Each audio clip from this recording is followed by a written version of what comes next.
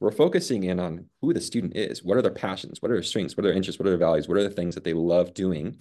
And the career is a sort of byproduct of that, right? And I think the ultimate way that we're trying to shift mindset as well now with our parent community is we're looking at lifestyle. What is ultimately the lifestyle that you want to be happiest? What is the ultimate dream that you have to create an environment where you feel like you will be able to just not only enjoy what you're doing, but love what you're doing and feel like it's your thing, right? So the shift is, first of all, how do we get out of this mindset that the purpose of school is to get to college?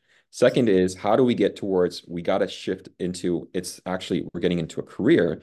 And the third piece is you can't do any of that work without first building the relationship with the student and knowing who they are deeply and really being able to create a context that revolves around each of them and knowing them very, very well, right? So that for us has been a major amount of change in mindset, right? Around what is our role? What is the role of a teacher? What is the role of a counselor, an administrator, any of these other titles, right? That we sort of jump behind. And Right. ultimately, what are we here for? Hi, I'm Katie Martin, and this is the Learner Centered Collaborative Podcast. I'm an author, mom, educator, and lifelong learner on a mission to create authentic, inclusive, and equitable learning experiences that puts learners at the center. At the Learner Centered Collaborative, we are guided by the persistent truth that a learner-centered approach is the foundation for a successful, thriving learning community. We are passionate about transforming visions for learning into actionable practices that positively impact learners and learning. During our time together, we'll explore challenges in education today, set ambitious goals for what is possible, and make space to celebrate the bright spots along the way. I'll share vetted practices and strategies that I hope will inform, inspire, and ignite your learner-centered journey. Together, we can empower all learners to actively engage in the world as their best selves. Let's get started. All right, welcome everyone to the Learner Center Collaborative Podcast. I am your host, Katie Martin, and today I'm excited to have Nerel Winter as our guest. He is the Chief Executive Officer of the dual language K-12 school system known as Bostonia Global, a school within the Cajon Valley Union School District. Nerel is the founding principal for grades 9-12 high school that is an extension from the existing K-8 dual language program. I'm so excited to talk to Nerel today, learn more about the school and his philosophy. Welcome, Nerel. Hello, excited to be here. Great. Well, let's start off with a little bit more about who you are. What are some of the key experiences that have really shaped the person and the leader that you are today?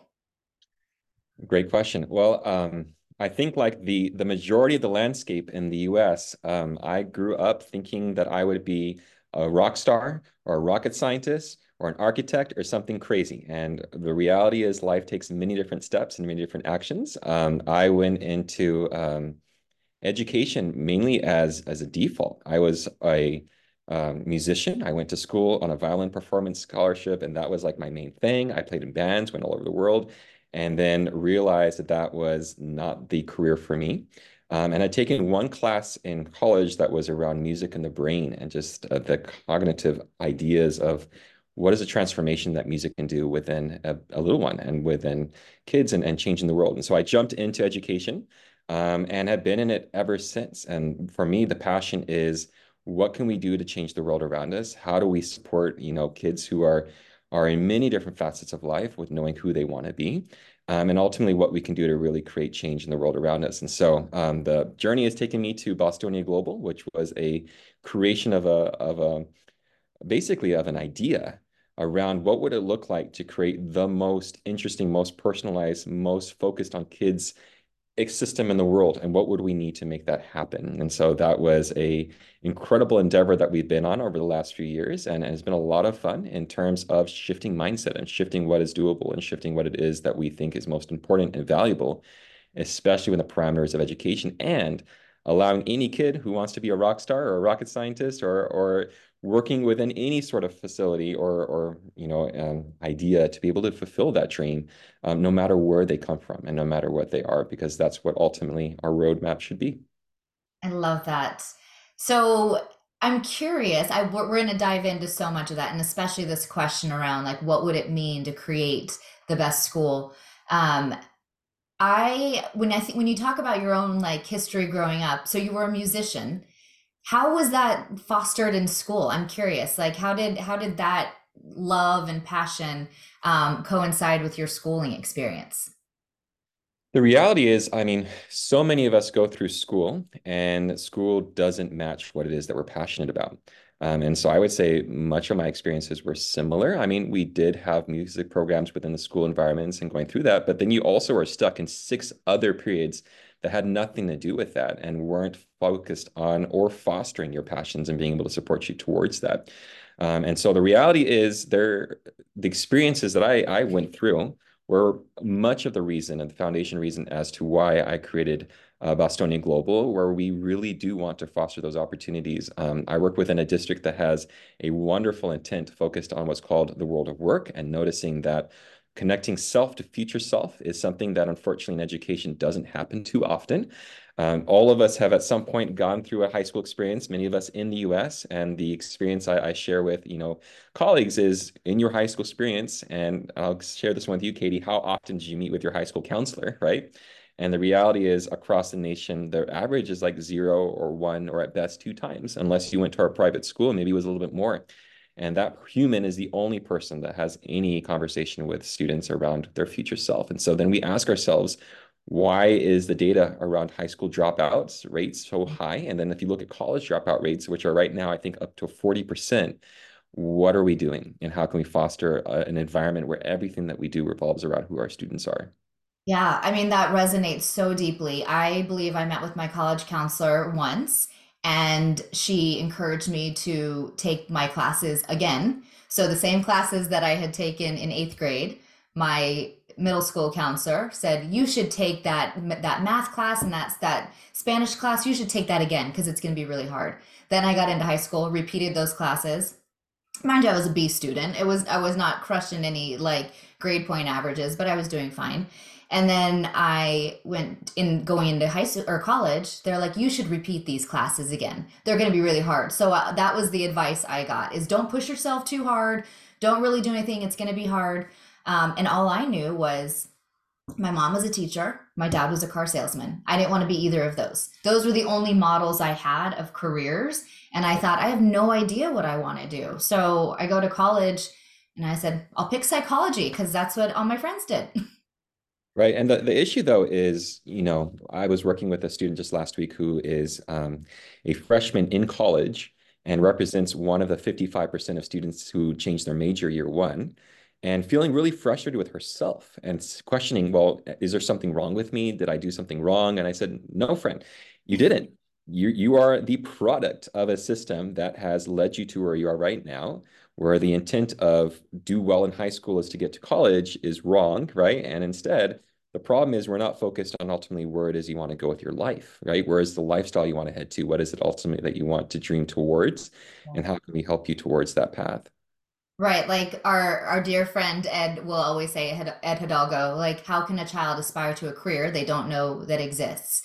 So I know the world of work in Cajon Valley is something that you all are focused on. Um, will you share a little bit about you mentioned connecting yourself to the world of work. What does that mean, and how are you guys doing that in Cajon Valley? So we have a system called World of Work that we start literally when students enter. And so for us with Bostonia Global, this starts in TK, which is basically it's not just a curriculum, but it's a mindset shift around connecting students to self, connecting students to community, connecting students to world, and really being able to go through a process of understanding what is it about you that you love? What is it about your role that you love? And ultimately, what is it that you want to impact and change? And so we use a process that's coming out of Holland's RIASEC, right? And so this is what the ONET uses, what Department of Labor uses, and it's a work-based typology in terms of understanding what are the types of interest areas that you have, and what are careers then that connect to that. And so we go through a process, literally starting in kinder, where we expose students to many different types of careers that are far outside of what is typically shown, which is you can be a lawyer or a doctor or a dentist or a teacher when you grow up, right? And realizing that we are planning for careers that are not even there yet. and for skills and durable skills that are not yet even something that we have a conversation yet around it because it's not there, it's not even invented. And so as students matriculate through the system, then they have exposures and they go and they meet a pro and they get to experience what is life like in that job and how are my passions connecting to those jobs, my strengths, interests, and values, and how can I ultimately see myself in that?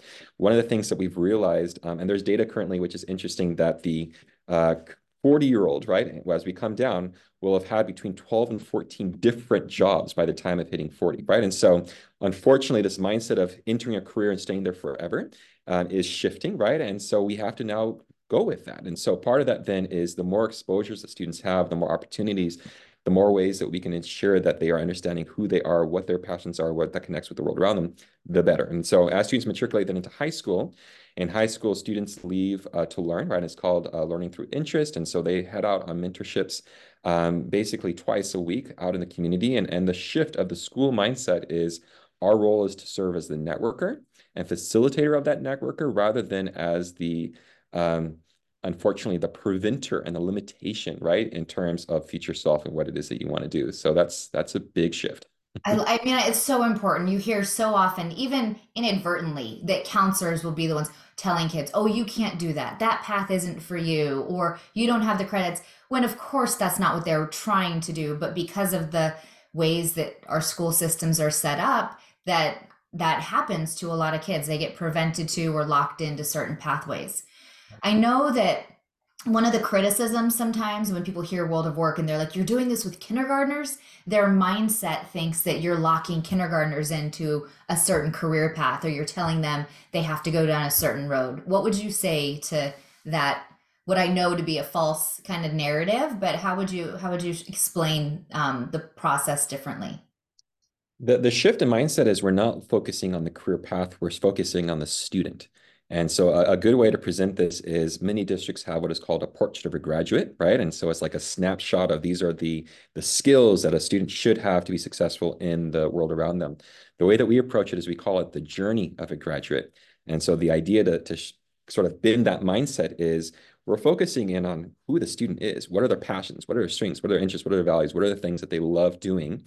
And the career is a sort of byproduct of that, right? And I think the ultimate way that we're trying to shift mindset as well now with our parent community is we're looking at lifestyle. What is ultimately the lifestyle that you want to be happiest? What is the ultimate dream that you have to create an environment where you feel like you will be able to just not only enjoy what you're doing, but love what you're doing and feel like it's your thing, right? So the shift is, first of all, how do we get out of this mindset that the purpose of school is to get to college? Second is how do we get towards we got to shift into it's actually we're getting into a career. And the third piece is you can't do any of that work without first building the relationship with the student and knowing who they are deeply and really being able to create a context that revolves around each of them and knowing them very, very well, right? So that for us has been a major amount of change in mindset, right? Around what is our role? What is the role of a teacher? What is the role of a counselor, an administrator, any of these other titles, right? That we sort of jump behind and Right. ultimately, what are we here for? Yeah, I just that it's so powerful because we think of, I always highlight the Gallup poll or any data that shows student engagement declines the longer they're in school. But what is even more important, I think, is that it continues to decline when people go into the workforce, right? It doesn't just bounce back up when you get your first job and all of a sudden everyone's engaged, and we see a lot more disengagement in careers because we haven't started at the beginning with who are you, what do you care about, and what type of career do you want to work in that really allows you to live into your full potential. And we could continue to see engagement in school go up, but also in life if people were really set up on a path to know who they were and then follow in careers and jobs that really nurtured that. Exactly. There is an interesting blog, which you may have read. It's 80,000 Hours. It's Benjamin Todd. And the idea is just around the majority of your life is spent in your career, right? And so ultimately, how can we determine and create the best use of your life, right? And a lot of that is the shift of mindset around what is ultimately the lifestyle that you're wanting to have, what is the environment that you want to have, and how can we start limiting these scotomas that unfortunately are around us all the time, right? Which are typically given to students through the education system, right? And that's the unfortunate piece. There's research through, for example, if you do project-based work and going through that, where the same idea of engagement goes into questioning, right? And why do students really struggle with questioning is because we basically tell students there's a right or wrong answer, right? And we tell them that this is the unfortunate reality and you'll either do well or not. And so as adults, we really struggle with thinking outside the box because that is what we've been taught to do. And so a lot of this goes back to how can we develop out an understanding of self, and how can we really create an environment where that is the purpose of school, is really understanding what is it that I love, what are my interests, what are my strengths, what are my values, and then how do I now connect that to careers that are similar to that? And then how can I now create a pathway where every single student is their own pathway, is their own individual sort of leaping point to wherever they want to go? Yeah, I love that. We're going to dive into that personalization in just a minute. But one other point I wanted to touch on. You talked about some districts have a portrait of a graduate. You're talking about the journey of an individual.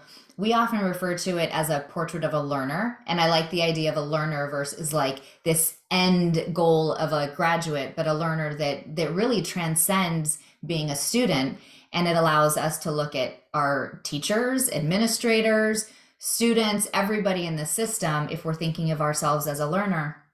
And I mentioned I was in Kentucky last week, and one of the women I was talking to as a teacher, she said, we've been doing this work to create our portrait of a learner, and I realized it's totally mirroring her husband's journey. So mid-career, he's 40, decided to switch careers. He went in to be interviewed. They asked him, how do you solve problems? How do you work with others? How do you deal with challenges? How do you communicate your ideas? And she was like, this is exactly what we're working on in school. And she started to see the value and relevance of actually teaching these skills, not necessarily just the content or the grade level, but that these skills are so important, and the content helps you get those things. Just like you're saying, the jobs, you can apply them in different ways.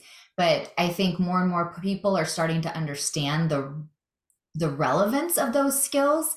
And they're not just a byproduct of some kids have them and some don't, but they're so critical to our kids being successful.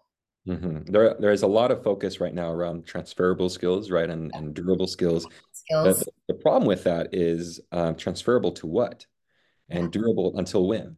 And I think this is part of it. If you think about so much of our focus with profiles, right, of a learner or graduate or whatever it may be, the profile ends in 12th grade. And I think that's part of what we're trying to shift here is what would it look like to have a learner employment record that continues with the student towards adulthood, right, and continues with them after high school? What is the data that we're looking at that actually looks into long-term Mhm. health and long-term needs, and ultimately health-wise versus life-wise? What is it that we're trying to create in terms of the outcome, and what are those skills that allow a student to be successful, not just in the system, but outside of it? I had a really wonderful talk with a colleague around these transferable skills and talking about who tends to do really, really well in education are people who end up in education, right? And so it's sort of this idea of what are we doing for everyone else? What are other skills that we're trying to target? What is it that we're doing to really create an environment where every student can succeed? Right. And that was exactly the conversation. Is this teacher had said, I have all these degrees. I love my job, but she was starting to see that beyond the K-12 system, that all of these skills are super relevant in different jobs. But I think that's a piece that is important to connect, not just a profile, not just whatever it is, but what are the jobs, what are the careers and aspirations that you're going to be applying them to give them some context and make them matter to individuals. Because you can show up, problem solving shows up in many different ways, right? It can show up in my role, in your role, and throughout. It's not just something that should end in 12th grade when you leave. I definitely agree with that. We're working with a lot of our seniors this year, right? Because we have our first graduating class and they're applying to colleges and to jobs and whatever it may be. And the interesting thing is, as you go through these applications, it becomes more and more obvious the need to shift this language with kids around what is it ultimately that you're working towards, and what is it that you're doing all of this for, right? And so we've had roundtables with industry partners and with colleagues from all types of organizations, from private sector to blue collar to white collar to you name it. Mm-hmm. And they all say very similar things, which is there are many different pathways towards success outside of just the traditional four-year college. And many of our industry partners are saying, listen, we would prefer a student who is super focused on what it is that they want to do and ultimately feels like they know what they want to do. We'll pay for college if it's needed, and we'll support them towards success. And so it's sort of also, how do you redefine the labor market? What are you looking at in terms of that need? How does the school then serve basically as like a metaphorical headhunter, right, for organizations and supporting students and supporting where they want to go? So, before we go too much into Bostonia, let's back up a little bit and really, if you could share, you're the CEO of a school in a district. That in and of itself is unique and different, right? You don't hear of a CEO running a school system within a district. So, what is Bostonia Global? And we talked a little bit about why you created it, but kind of what are the aspirations of the school? Sure. So Bostonia Global is a TK through 14 system is how we describe it. We are an in-district dependent charter, which is a fancy way of basically saying that we are unionized and we are also under a board. And the reason we created that way was because we wanted to make sure that we had parameters in place under the most stringent possible parameters in order to create the craziest change. And the intent with that is if you can create crazy change within those parameters, you can do it anywhere. And so that's ultimately it's an experiment around what is possible. What is it that we're trying to do in order to really create change and ultimately shift the lives of students that have been unfortunately filled with PTSD because of the education system that they're in, right? And so I would say the ultimate purpose, the ultimate dream of our students is to ensure that every single student is on their own pathway, that they're all happy, that they all are in positive relationships and on a pathway towards gainful employment. And that's ultimately the intent of our school, the intent of our district, and the intent of everything that we do here is to develop that environment where that's possible to happen. Awesome. And you talked about personalizing for each student. So, what does that mean? Because we have a lot of different ways of defining that word and talking about what it means in schools. What does it mean for you at Bostonia to really personalize for each student? So we went through a lot of design work around how to make this happen. It originally started with what was called the Committee of 100. This was based off the Committee of 10, right? Which, as you know, was a group of men who decided that this is what education is going to look like, right? And so the unfortunate reality is if you look at an 1880s schoolhouse and you look at a classroom in 2024, there's not a lot of differences in what they look like. It's very similar in terms of strategy, and it was built as many have described as sort of a routine factory to build as a construction line straight into building cars, whatever it may be, right? And so for us, our shift in mindset after a lot of work with our students and with our families and with our community was what are the ultimate design elements that will allow this to happen? So one was the idea of an advisory-based system, right? And so every single human within our organization is called an advisor. And the intent there is their role, first and foremost, is to build relationships. And their intent is they are the mentor, they are the support, they are the person that is with that student throughout their career and really being able to support them towards where they want to go. And so a student in the high school will have the same advisor all 4 years, right? And really be able to build strong relationships with where they want to go. The second intent is this idea of truly having global impact, right? And having a voice that matters. And so as a district, we do a lot of work around voice, right? Around who you are and what it is that you love doing. And so that can look like a TEDx presentation, that can look at presentation literacy in the form of a community response, or it can be any sort of idea that will allow students to feel that their voice matters. Our district represents communities from all over the world.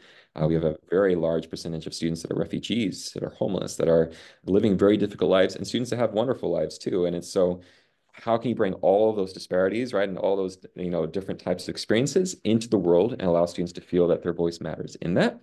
And then third context, which I will say is likely the most difficult, is to what you're alluding there, is the idea of an individualized pathway for every student. And so this was complicated because in order to do that, we had to do some major shifts in mindset.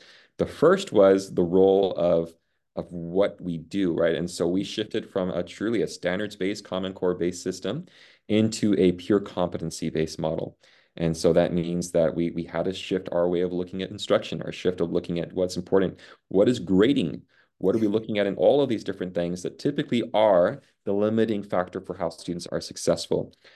We shifted in terms of the idea of practice and projects and all of these different applications in terms of how do you create evidence-based cycles where feedback is truly the critical understanding rather than a moment in time of taking a test and saying, hey, I bombed that because I was tired this morning and I Mhm. didn't really feel like doing well, right? And so it's shifting all of that. So the idea of a personalized pathway is, in a nutshell, every single student is their own pathway.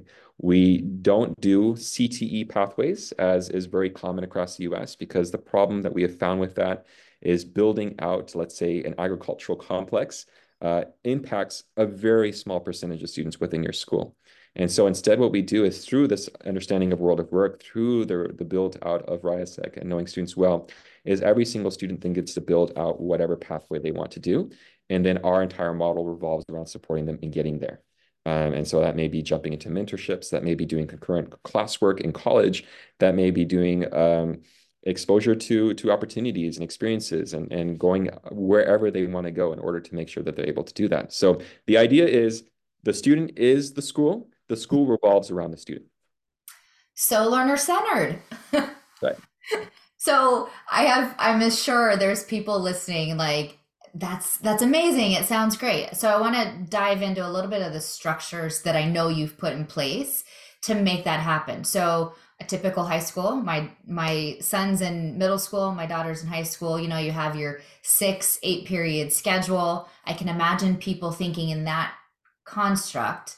How in the world are you creating a personalized pathway for every student? So, what are some of the structures that you shifted that differentiate Bostonia to allow for that to happen? One of the primary things we had to do to start off with was do a complete redesign of how you approach a master schedule, where more time can be allocated towards relationships. And so, on average, our advisors have just about 8 hours a week spent focused on advisory and focused on building relationships with students.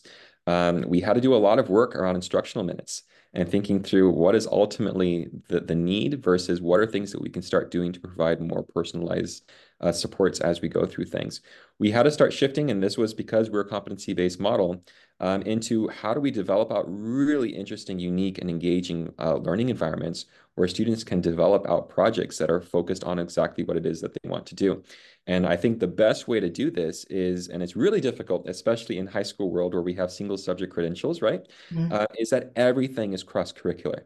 And so a lot of the mindset shift work that we had to work through was, the idea that in math, you could show a lot of competency in writing and a lot of competency in literacy and a lot of competency in science and whatever it may be, and the understanding that learning can happen any place. And the other part is learning can also happen outside of school and at What? home and anywhere, right? So which is like, Outside right? of So school? totally, right? So this is then is what does that mean in terms of grading? And Yeah. how do you best practices in terms of supporting students? And how do you move towards ultimately a transcript that reflects where our students are in their growth and where they are in their movement towards their career? And so we shifted our transcript, we shifted what it is that we're looking towards, and we shifted ultimately what it is that we have as our value points in terms of our ultimate outcomes that we're trying to create.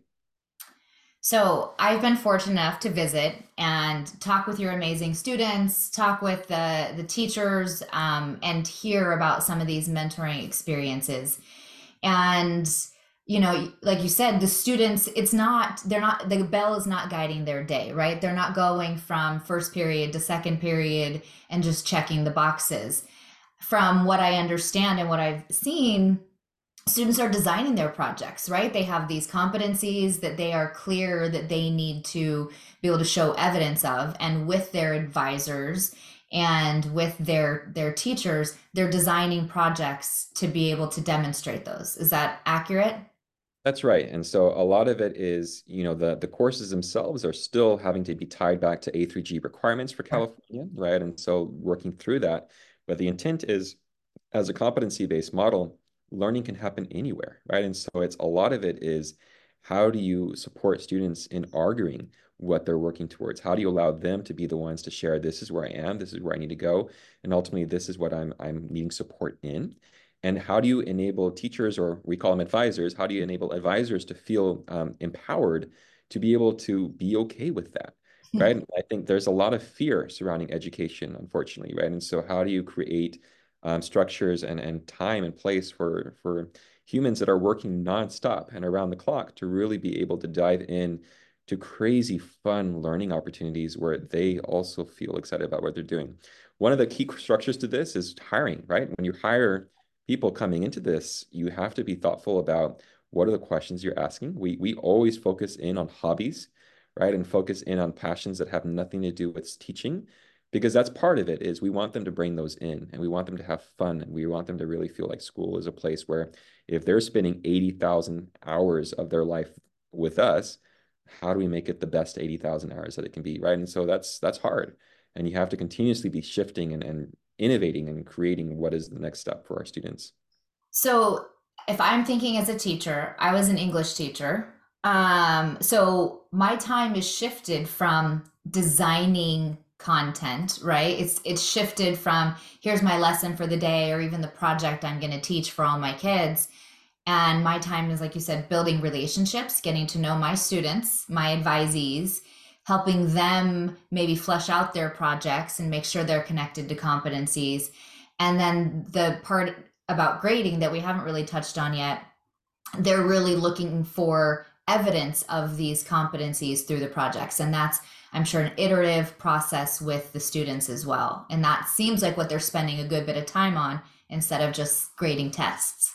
That's the intent, right? And it's the reality is the better that you get at this sort of system and process, the actual the less work you have, because you're ultimately just becoming a coach and a guide, an advisor of students in their learning process and supporting them towards what is it that ultimately they want to do and how can you help them get there. Um, what we do so often in education is we place students into tracks. We say this is the smart kids track. Here's some AP classes. Here's the not so smart kids. Here's the track for students that want to go into career, and here's tracks for, right? And we just siphon students out. And instead of exposing them to everything and being thoughtful about what is it ultimately that we can do to get them to wherever they want to go, um, that's helpful, right? And it's a Right. big shift and it's hard work. Yeah, well, we were talking about this before we started recording, this idea of smart, right? And when you start to see students in their element, I've had so many educators say to me, "Oh, well, they're not typically the ones who are what I would think of as smart, or they're not the successful ones in school, but they're doing well on this project or when they show up in these areas." And I just think that the damage we do to kids and their future selves by labeling smart, not smart, this track or that track, it's not only limiting them in school, but also limiting their own view of what they're capable of. And it's just, I really something I hope we can continue to reflect on as educators when we use the word smart and start labeling kids, what that really means and what the impact is. Exactly. And unfortunately, if you start diving into this more and we ask, why are we having these pressures and where is this coming from? It tends to come from four-year institutions, right? It tends to come from what's happening next after high school. And so part of this that we need to start doing is encouraging universities, encouraging colleges to support students in being able to demonstrate skills in many different ways. What are verifiable skills that are employable skills, skills that industry are actually asking for that we can really start to hone in on and support in terms of success. Um, this again goes into smart for who or smart based on what. Um, we all, I guarantee you, have a friend or a colleague that never went to college and is making a whole lot more money than we are and are technically way more successful, right, on paper than we are. And the question starts to go back to, did they fail? Were they not smart? Right? Was that something that they didn't do well in? When the reality is their success shows the opposite, right? And so I think this goes back to, again, the structure and the confines of school. We create systems that by default weed kids out and by default place students in the wrong places. I had a conversation with a chancellor of a local university who basically said, that their goal was to become more like an Ivy League. And their intent was to weed more and more kids out because that would allow their prestige to go up. And it's unfortunate, but that's the reality across the nation. And so we start thinking through what is the value of a degree? What is Right. the value of a major? What is it that we're trying to do when so many students are dropping out in those 40 institutions, when so many students don't know who they want to be, and what is it working towards? And yet all high schools tend to still have the same structures and the same traditional systems and the same issues, right? When can we start making this change happen? What can we start doing on a broader scope to really Yeah. find that out? Well, I think the work that you're doing at Bostonia and some schools are really starting to serve as proof points as we start to see what's possible and what's happening. So, I mean, I said I've been there. It's amazing to talk to your students. But for those people who haven't had the opportunity to be on Bostonia's campus or talk with the learners, will you give us a sense of like what's a day in a life for the week? What are they doing if they're not going from class to class and they're not, you know, doing tests? Like what are they doing throughout the week that is helping them to develop these skills? So basically, their day starts off with advisory. They spend about an hour and a half to start each day, focused on world of work, focused on interest walls and career-based integrations, doing mentorship calls, community mapping, figuring out and exploring what are opportunities out there. They spend time in that class or in that time frame, really also looking at relationships and developing out who they are and developing out that relationship. The key is you can't do much without trust. And you can't do much without understanding that we are all on the same team and building that out. From advisory, Monday, Wednesdays, and Fridays, they tend to head off then to a project time or a project class. Our project classes all, because we're in California, have to tie back to an A through G requirement. But the focus of that project class could be a focus, that ties back to career. It could be tied back to something they're working through in history, something in math, whatever it may be. But the intent is supporting students to develop out their own projects and develop out whatever it is that they're interested and engaged in. They have what's called a crash lab. And a crash lab is basically a deep dive into competencies or let's say durable skills or transferable skills that they really want to dive into more and opportunities with that. And then they have advisory again at the end of the day. And it's basically the cornerstone of the bookends of what we do is we start the day off with relationships, we end it with relationships. Tuesdays and Thursdays are built around basically advisory the entire day. And the intent on that is allowing students to be able to pursue mentorships, to be able to pursue college classes, to be able to pursue whatever it is that they want to work towards. But we also provide X factors, which are basically, like a traditional elective, except it changes constantly around what students' interests are and allowing them to really do deep dives in terms of what it looks like. One of the big things going back to the hiring process is we asked teachers who are coming in for what are their hobbies because this is what we want them to do. We want them, if they're into hiking, let's do a hiking X factor, or into gardening or into woodworking or into music or whatever it may be, that they have the opportunity to really do a deep dive into their passions. We have found if adults are excited about what they're doing, it's pretty Mhm. contagious, right? And so the intent then is what is the environment that will allow for the most flexibility for that? So there's a lot of things in there, but one is they're exploring their own passions, they're developing relationships, they're doing projects to develop these competencies. But they're also getting exposure to other things that they may or may not be passionate about. And I think that's an important part too. It's not just a deep dive into something you want, but it's also expanding your horizons to learn about more things that might not even be on your radar through these opportunities and X clubs. Right. So, I mean, the intent is the more exposure a student has, the more opportunity they have in terms of defining out who they want to be. Um, the the reason for a lot of this is we did a lot of studying of schools across the nation, and we noticed many of them, even the most cutting edge ones, will hold 11th grade as a year where they do what's called a college or career class, or they do a career class in terms of technical education, whatever it may be. Mhm. The unfortunate thing is they wait until 11th grade. They get one semester of it on average, and then that's it. And then we have to decide, well, who do you want to be? And because we've gone through these applications with colleges, they then have to place on the application what is their major, what is it that they want to do for the rest of their life, and then that's it. And then we get stuck, right? And so Right. for us, we want to be able to provide students as many types of exposures and opportunities as possible because ultimately that's how we figure out who we are, and Yeah. that's how we figure out what we love. Well, part of that then is you kept saying mentorships, and I know mentorships you see it differently than internships. Will you share a little bit about your model and how it varies from a more typical internship? Absolutely. So the idea is, if you think of a circle, right? In the middle of the circle is the student or the scholar or the individual. But surrounding that student are a lot of different humans that are really important, right? And so for a high schooler, the most important are their friends, right? And we have to understand that that's a big part of it. It's also their family, right? So what are they like within our school, and how do we involve them in what we do? And then the other piece is there has to be a person in their community who knows them really well. And so what we try to stay away from is we don't like to do just like a shadow day or just like an internship where it's a one and done type of thing. We want to have a human or a partner for life, and Mhm. somebody who's willing to be a mentor in terms of what it looks like. And so we really are focused on this idea of mentorships versus just an internship, because of the understanding that if you are committing to be a mentor with our students, you're also committing to be with them forever, is really the idea. And the research behind this it shows, if there's just one adult in a student's life who is there for them, they are infinitely more likely to be successful, right? And so our intent is what then becomes the role of the school. And the Mhm. school then serves ultimately as a networking platform for our students. And that is our ultimate role within everything that we do, is how do we network students into wherever they want to go?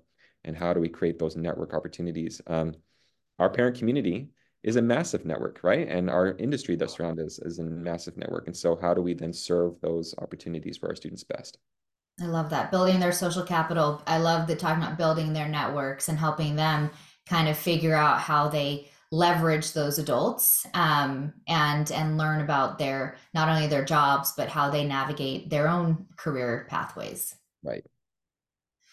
So the other aspect that I want to touch on that I know people are wondering is the grading. Okay, we've talked about A through G requirements, which is what is in California. Every state has their own requirements, but you're working within a district system. So what does grading look like, and how are you getting away from a typical A through F report card, or what does that look like when you're doing competency based reporting? This is hard, right? Because you are trying to do something that's very outside the box, and is not yet understood well, right? And so one of the key components for us to get going on this was finding really good, strong partners. And so we did a lot of work with organizations such as Getting Smart, right? And as well as wonderful school systems like One Stone, Mm-hmm. which is a brilliant system out of Boise. And looking at ultimately what does that transcript need to look like? If we're truly doing a strong competency-based transcript, what Mm-hmm. is it that we're trying to create? And so for us, we have what's called a growth transcript. And this is ultimately what we're focusing in. Our grading isn't like a traditional grading system in that we're not looking at A, B, C, D, F. We're looking at instead at growth over time. And our transcript reflects that. And so ultimately, that is what we provide to colleges. That is what we move towards. And the idea is it means you have to spend a whole lot of time doing strong assessment, a whole lot of time really understanding where your students are at, and really being able to create a narrative that is strong around who your students are and where they are and where they want to go. And so for us, then, in terms of a transcript, if you think of a traditional high school transcript, it shows classes taken, credits achieved, and courses and AP classes, right? If that's what they've done. Ours is a lot more involved than that, right? And so it's a snapshot of all of these skills that we care about based on our portrait of a graduate or journey of a graduate. It's a snapshot of their credit. It's a snapshot of their narratives around who they are, but it also includes their portfolio of evidence and their recommendation letters from their mentorships, and includes their experiences that they've had within their community and whatever college classes they've been taking and moving forward. So the idea is our transcript is less of a snapshot and more of the whole picture of who this kid is to really be able to support with that. And so far, that's been a really exciting endeavor to take, because it means that the outcome is much more tailored to the personal experience of each child. Right. And I would imagine students are much more invested too in what they put in that transcript and seeing their growth over time. Gets to build to that point of showing how students are smart, not if they are or not, based on letter grades. Yeah, I mean, it comes down to what is the purpose of the grade? I mean, Hmm. what does a grade do? And the reality is, transcripts tend to be, what is the best way to put this? It's based on the person who's giving it, right? So there's a Right. lot of opinion and a lot Oh. of discrepancy. So if you have a student that went to one high school and took Algebra 1, and they went to another high school and took Algebra 1, the A at one high school is not the same as an A at another high school. And so Well, ultimately, even the we teacher next door, you can't verify that the A means the same thing. exactly. And so then what are we doing? And what are we grading for? And why are we doing it that way? And so that's again the reason that we shifted to a competency-based model is because we're not focused on the grade, we're focused on the learning, on the growth over time, on the ability to really prove the concept within the narrative of who you are, which is way more challenging and takes way more time to really understand that child well. But ultimately, we have a much more I would say relevant Mhm. uh, understanding of who our students are and where they want to be. As we talk about each of these components of Bostonia, of the school you're designing based on this aspiration to create a place that really honors the individuals for who they are and where they're going. I keep hearing the phrase like we to change how we our mindset, right? It's a lot about how you spend time. We only have so much time in the day, but the shifting from spending the time teaching to thinking about how we learn, moving through the system and standardizing for everybody to really get into a place of individualization and personalization, the relationships as really the bookend of the day, building out those networks. My hope is that this model continues to inspire other people to think about how we can do that in the community. And as you said, you're doing this in a district, you're doing this under a union, under a board. So I guess my last question as we kind of wrap this up before we get into rapid fire is what would prevent another high school? My kids are in high school, locally. What would prevent another high school from shifting to some of these systems that you guys are working on at Bostonia? A lot, unfortunately. And I think a lot of it boils down to it's unknown, right? And it's fear, and it's creating change isn't easy, and mindset shift is one of the most complicated things to do within education. The education system is a complicated system. There's a lot of emotions that are wrapped out within it, right? And so um, I think that the key is, and we had a discussion with the district just a few days ago around this, the very first thing that you have to do is to shift mindset around the importance of relationship and the ultimate need of what is your role within the school system. Mhm. What does it mean to be a teacher? What does it mean to be an administrator or a counselor or a or janitor or whatever is the role that you're working towards? They are all extremely valuable, but they have zero value if relationships aren't the forefront of what you do. And so I think that for us is my biggest recommendation for any school or district that's trying to move forward is really do a deep dive into that and do a deep dive into ultimately, now that you feel like you are focused on relationships, what are the outcomes that ultimately you're working towards? And who do you have driving those conversations? Is it the school that's driving the conversation, or do you allow industry to do it for you? Because I guarantee you, your industry partners will lead the conversation towards competency-based work because ultimately that is what they are needing. And so it's really a value point that we've been looking at. So if I reflect that back to you, you said a lot, right? And I do it, but it is more about the human change. I didn't hear a lot of there's systems and that are holding people back from doing this other than our own, right? It's our own mindset, it's our own way of thinking, it's our own expectations of how schools are supposed to be that hold us back rather than a lot of the rules and regulations, so to speak. It's doable. It's just hard. Yeah. So Not to say it's not hard for right. sure. So it's really, I mean, ultimately, the biggest step out of all of this that we have found is once we have a shift in mindset around what is the value point of school and ultimately what is the role of school. If school's purpose isn't solely to get students into college, now you can start playing with everything else. Yeah. And so now we start thinking about, okay, there are many, many other factors at play here that we can really start to dive into to create dynamic change for students. That doesn't mean that college is bad. That's never the mindset because it isn't. It just has to be useful, and it has to be appropriate for what the student's career, their final lifestyle, their final endpoint that they want is. And our job is to help them get there. I love that. Thinking about the purpose of school, getting clear on that, then understanding what systems need to be put in place based on those desired outcomes. And the other important point that you brought up is schools can't do this in isolation. If our goal is to help young people be successful in life, we have to involve industry, which is the next step, and make sure that we are aligned on those outcomes and we're all working together toward them. Exactly. All right, rapid fire. A few questions for you. What is one thing we should stop doing in education? This is going to be controversial. We should stop placing so much emphasis on teacher credentialing programs, and we should start thinking through those a little bit more wisely. Here's why. If we can have a lot more focus around the end result that we're looking for in teacher credentialing programs, I think we'll find a lot more teachers willing to do what we're trying to do. And I would say that would be a brilliant starting place. I love that. All on board. What's one thing we should start doing? We should start thinking about what our students actually want Great. and listen to them a little bit more. Yeah. What should we keep doing? We should try to keep doing what we entered education for, was to change the world and blow it up in terms of everything that we can do to make the best place possible. Love that.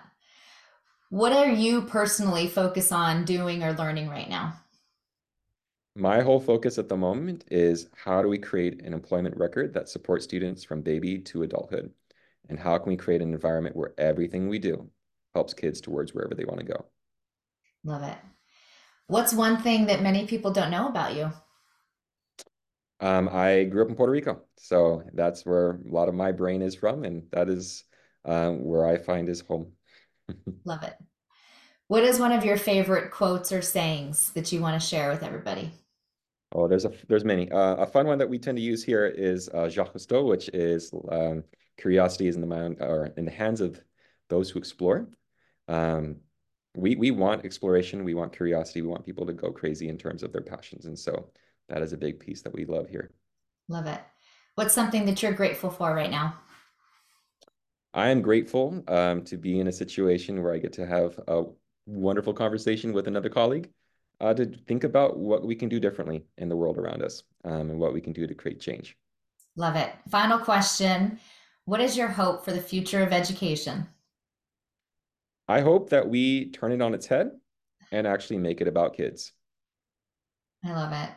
You are such an inspiration. I love that you're leaning in, doing the hard work, willing to share what's working and what's challenging. And I am all for turning on its head. Let's do it. Love it.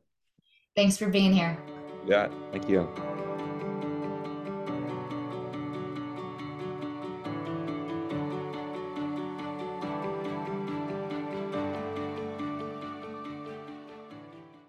Hey, all, this is Katie, and I'm just here reflecting on my podcast with Nerel. And something that has really been on my mind, this is a couple days after doing the podcast, and I've really been thinking a lot about Nerel's comments around what leaders can do or why this is so challenging to shift practices like he's done at Bostonia Global in more traditional systems, or frankly, any system. And his reaction actually kind of surprised me when he said, it's just so hard. And I'm really struck by his response because, of course, it's hard. It's hard to push against systems that have existed for so long. But he is actually doing it. He is shifting practices. His teachers are coming together, working with students, building relationships, creating opportunities for students to learn in and out of school, building their social networks, and continuing to think about new transcripts and reporting and competency-based assessment.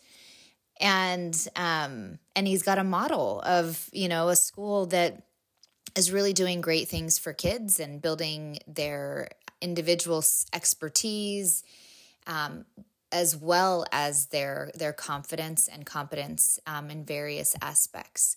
So even though he's doing it, the barriers that he talked about are not necessarily policies.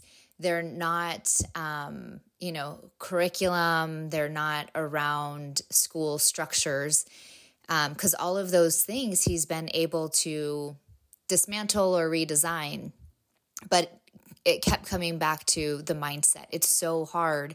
And I think he said this because people are so set in the ways of how school has always been done. So that's just something I've been reflecting on, and want to keep pushing myself to really just build empathy and understand, and continue to really be explicit about these new models and how we can shift systems and how we can do that within existing systems. But our mindset continues to be one of the biggest barriers to getting to that. And so it's something we have to constantly check. I've been talking a lot about the balance between mindset and strategies. If all we do is focus on mindset and we don't have new skills to actually shift practice, it becomes hard. But if we just change structures and don't revisit our mindsets and don't really think about a new paradigm of teaching and learning and leading, then we won't really get to those outcomes as well. So just some things on my mind. I loved this podcast with Nerel. I loved his way of thinking. He's just got such an interesting background, and he's just a courageous, thoughtful, and caring leader. And we need more of you leaders, more of you pushing practices, and to create spaces where you can come together and talk about it. So thank you for the work you're doing in your community. Thank you for listening to this podcast. And I look forward to your questions, comments, and your ideas about how we can move this work forward. Thanks for listening to the Learner-Centered Collaborative Podcast. We want to hear from you, so be sure to share your key takeaways using the hashtag LCC Podcast on social media. If you're enjoying the show, please subscribe on your favorite podcast app and head on over to Apple Podcasts to leave a review to help others find the show. To learn more about Learner-Centered Collaborative, head over to learnercentered.org. This episode was hosted by Dr. Katie Martin, produced and edited by Paul Haluschek, and web support was provided by Andy McCraney. Thanks again for listening, and catch you on the next episode.